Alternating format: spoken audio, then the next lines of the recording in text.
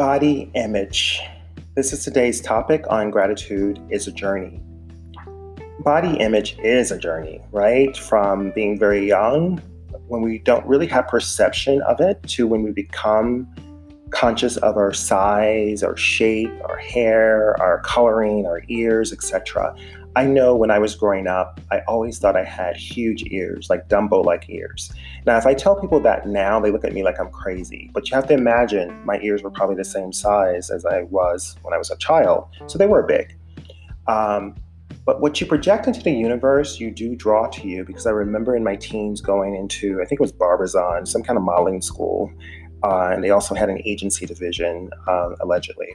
And I would sign up for, or meet with one of the owners to become a model. And first thing she said to me was like, I like your look, you're beautiful, you have great skin. She's like, but your ears are huge. I think you should get plastic surgery. Now, mind you, saying this to a 14 or 15-year-old, you need to get plastic surgery for your ears.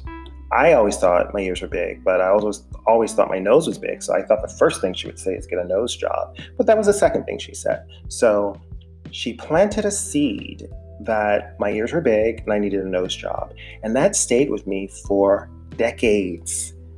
And I also think that, because I always thought it, so I believe I attracted it, and I gave her permission to say something like that, even as a young teenager. And I don't recall a parent being with me. I was that kid that would look through the newspaper at the time. There wasn't really internet.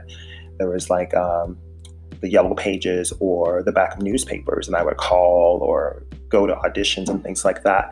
So I was very outgoing in that way. Shy in other ways, but very outgoing when I wanted to desire or know something, sometimes to a default, but it definitely benefited me now as an adult. But back to body image. So I took that into my adult life, which is not something you would wish on any child. So I never thought my nose was pretty. I always thought my ears were big.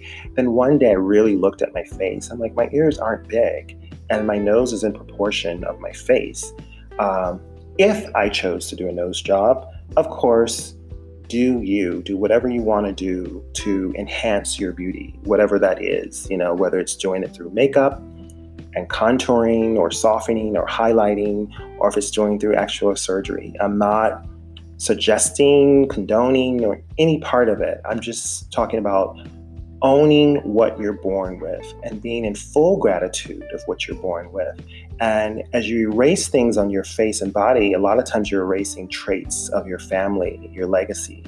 The genetic code is still there, but you're erasing a lot of things that, you can see a similarity to an uncle or aunt or great aunt or something. If you see old photos, it definitely will remind you, and that's a connection, right? That's a connection. It's a connection to many cultures. Certain cultures have a certain look, and you go, oh, but when you erase it, it's almost sending a signal to the universe. You're not comfortable in your own body. You're not comfortable in your own experience. So love yourself, love your body in all its shapes, sizes, and forms. I was talking to a friend recently with an article I was writing for a magazine. I'm the editor-at-large for Solidity.com. I cover fashion, beauty, lifestyle, art, etc.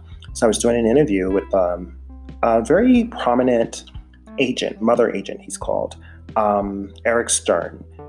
And he was just sharing like how now in the 21st century, how his curve division and people that look more like everyday people are actually making more money than what traditional models used to make. And I thought that was interesting. I knew that the curve divisions were growing for curvy women. And when he was chatting about the numbers, I was really shocked. And I'm happy at the same time, because I think about the curvy women in my family and the curvy women around the world, all shapes and sizes from 0 to whatever, as long as they're comfortable in their form and their body and they're asserting positivity, that's all that matters, So thank you for listening to Gratitude is a Journey. And if you want to donate, please do.